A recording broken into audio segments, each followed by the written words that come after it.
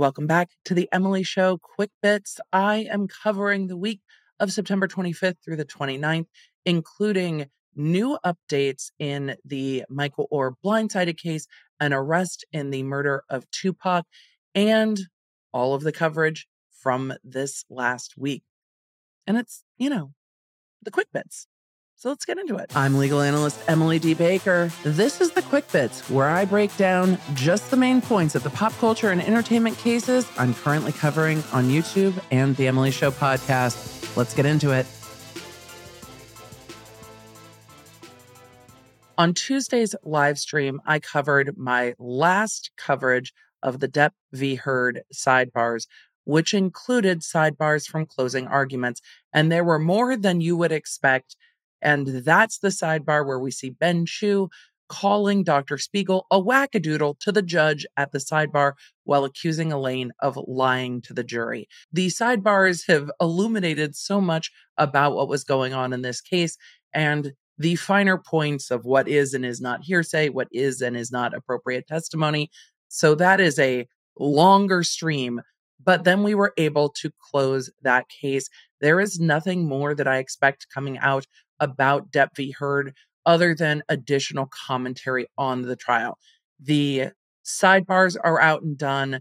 The judgments are settled. There is no more appeal. The only thing still ongoing is Amber Heard and her insurance companies, which is really mostly the insurance companies versus each other at this point. That is ongoing. It's tangential, but as for Depp v. Heard, I think the case is closed.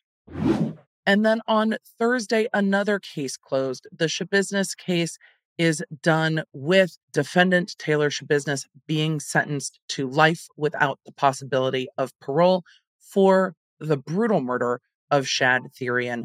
I went through the sentencing hearing with the witnesses presented by the defense, arguments made by the attorneys, and we learned that even at the pre-sentencing report stage where Taylor Schabusiness would have been interviewed in custody by the probation department or by the Wisconsin prison system, whoever they have managing those reports, was interviewing her about whether she felt remorse, which is a sentencing factor the court can consider.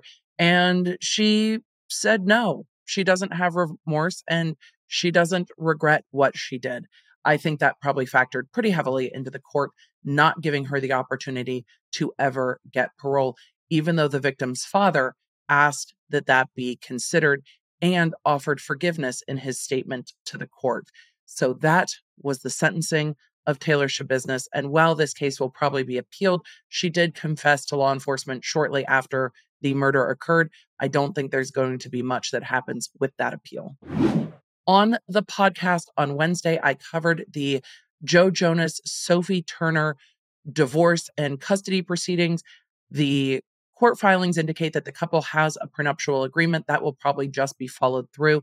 And we saw a final filing that indicates the couple has agreed that the children will stay within the districts, the eastern and southern districts of New York, while they are dealing with child custody. But this is an international child custody battle, whether the children should stay in New York, whether they should go and live in England, if it was ever intended that their familial home or their, roots be set up in England.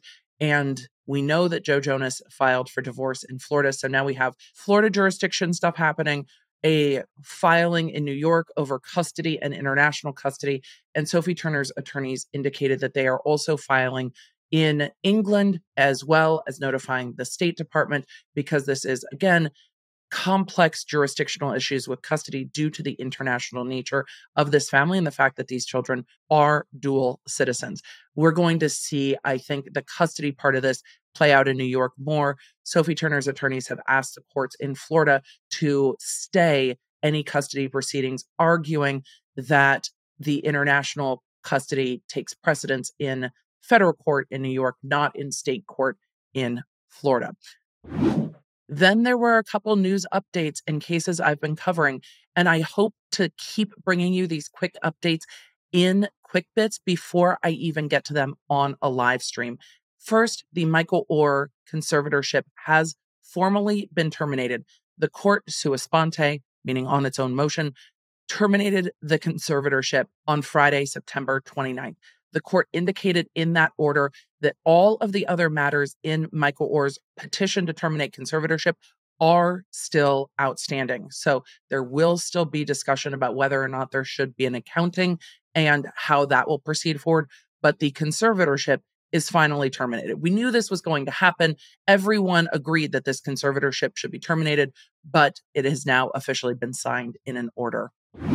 Also on Friday, September 29th, we saw an indictment and arrest in the murder of Tupac that happened back in 1996. From the responses I've seen of the reel I put up on Instagram and on the Quick Bits YouTube channel, a lot of you have been waiting to see what would happen with this case, are not surprised that Keffy D was arrested for this case, seeing that for the last 4 years he's been talking about the fact that he and Suge Knight are the only surviving witnesses to what happened the night that Tupac was murdered.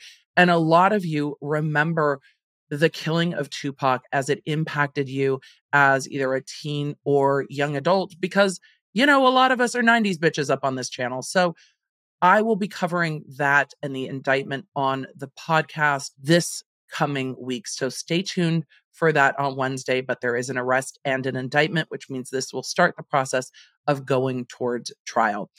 And with all of that, Law Nerds, take care. That has been the Quick Bits, and I will see you in the next one. Cheers.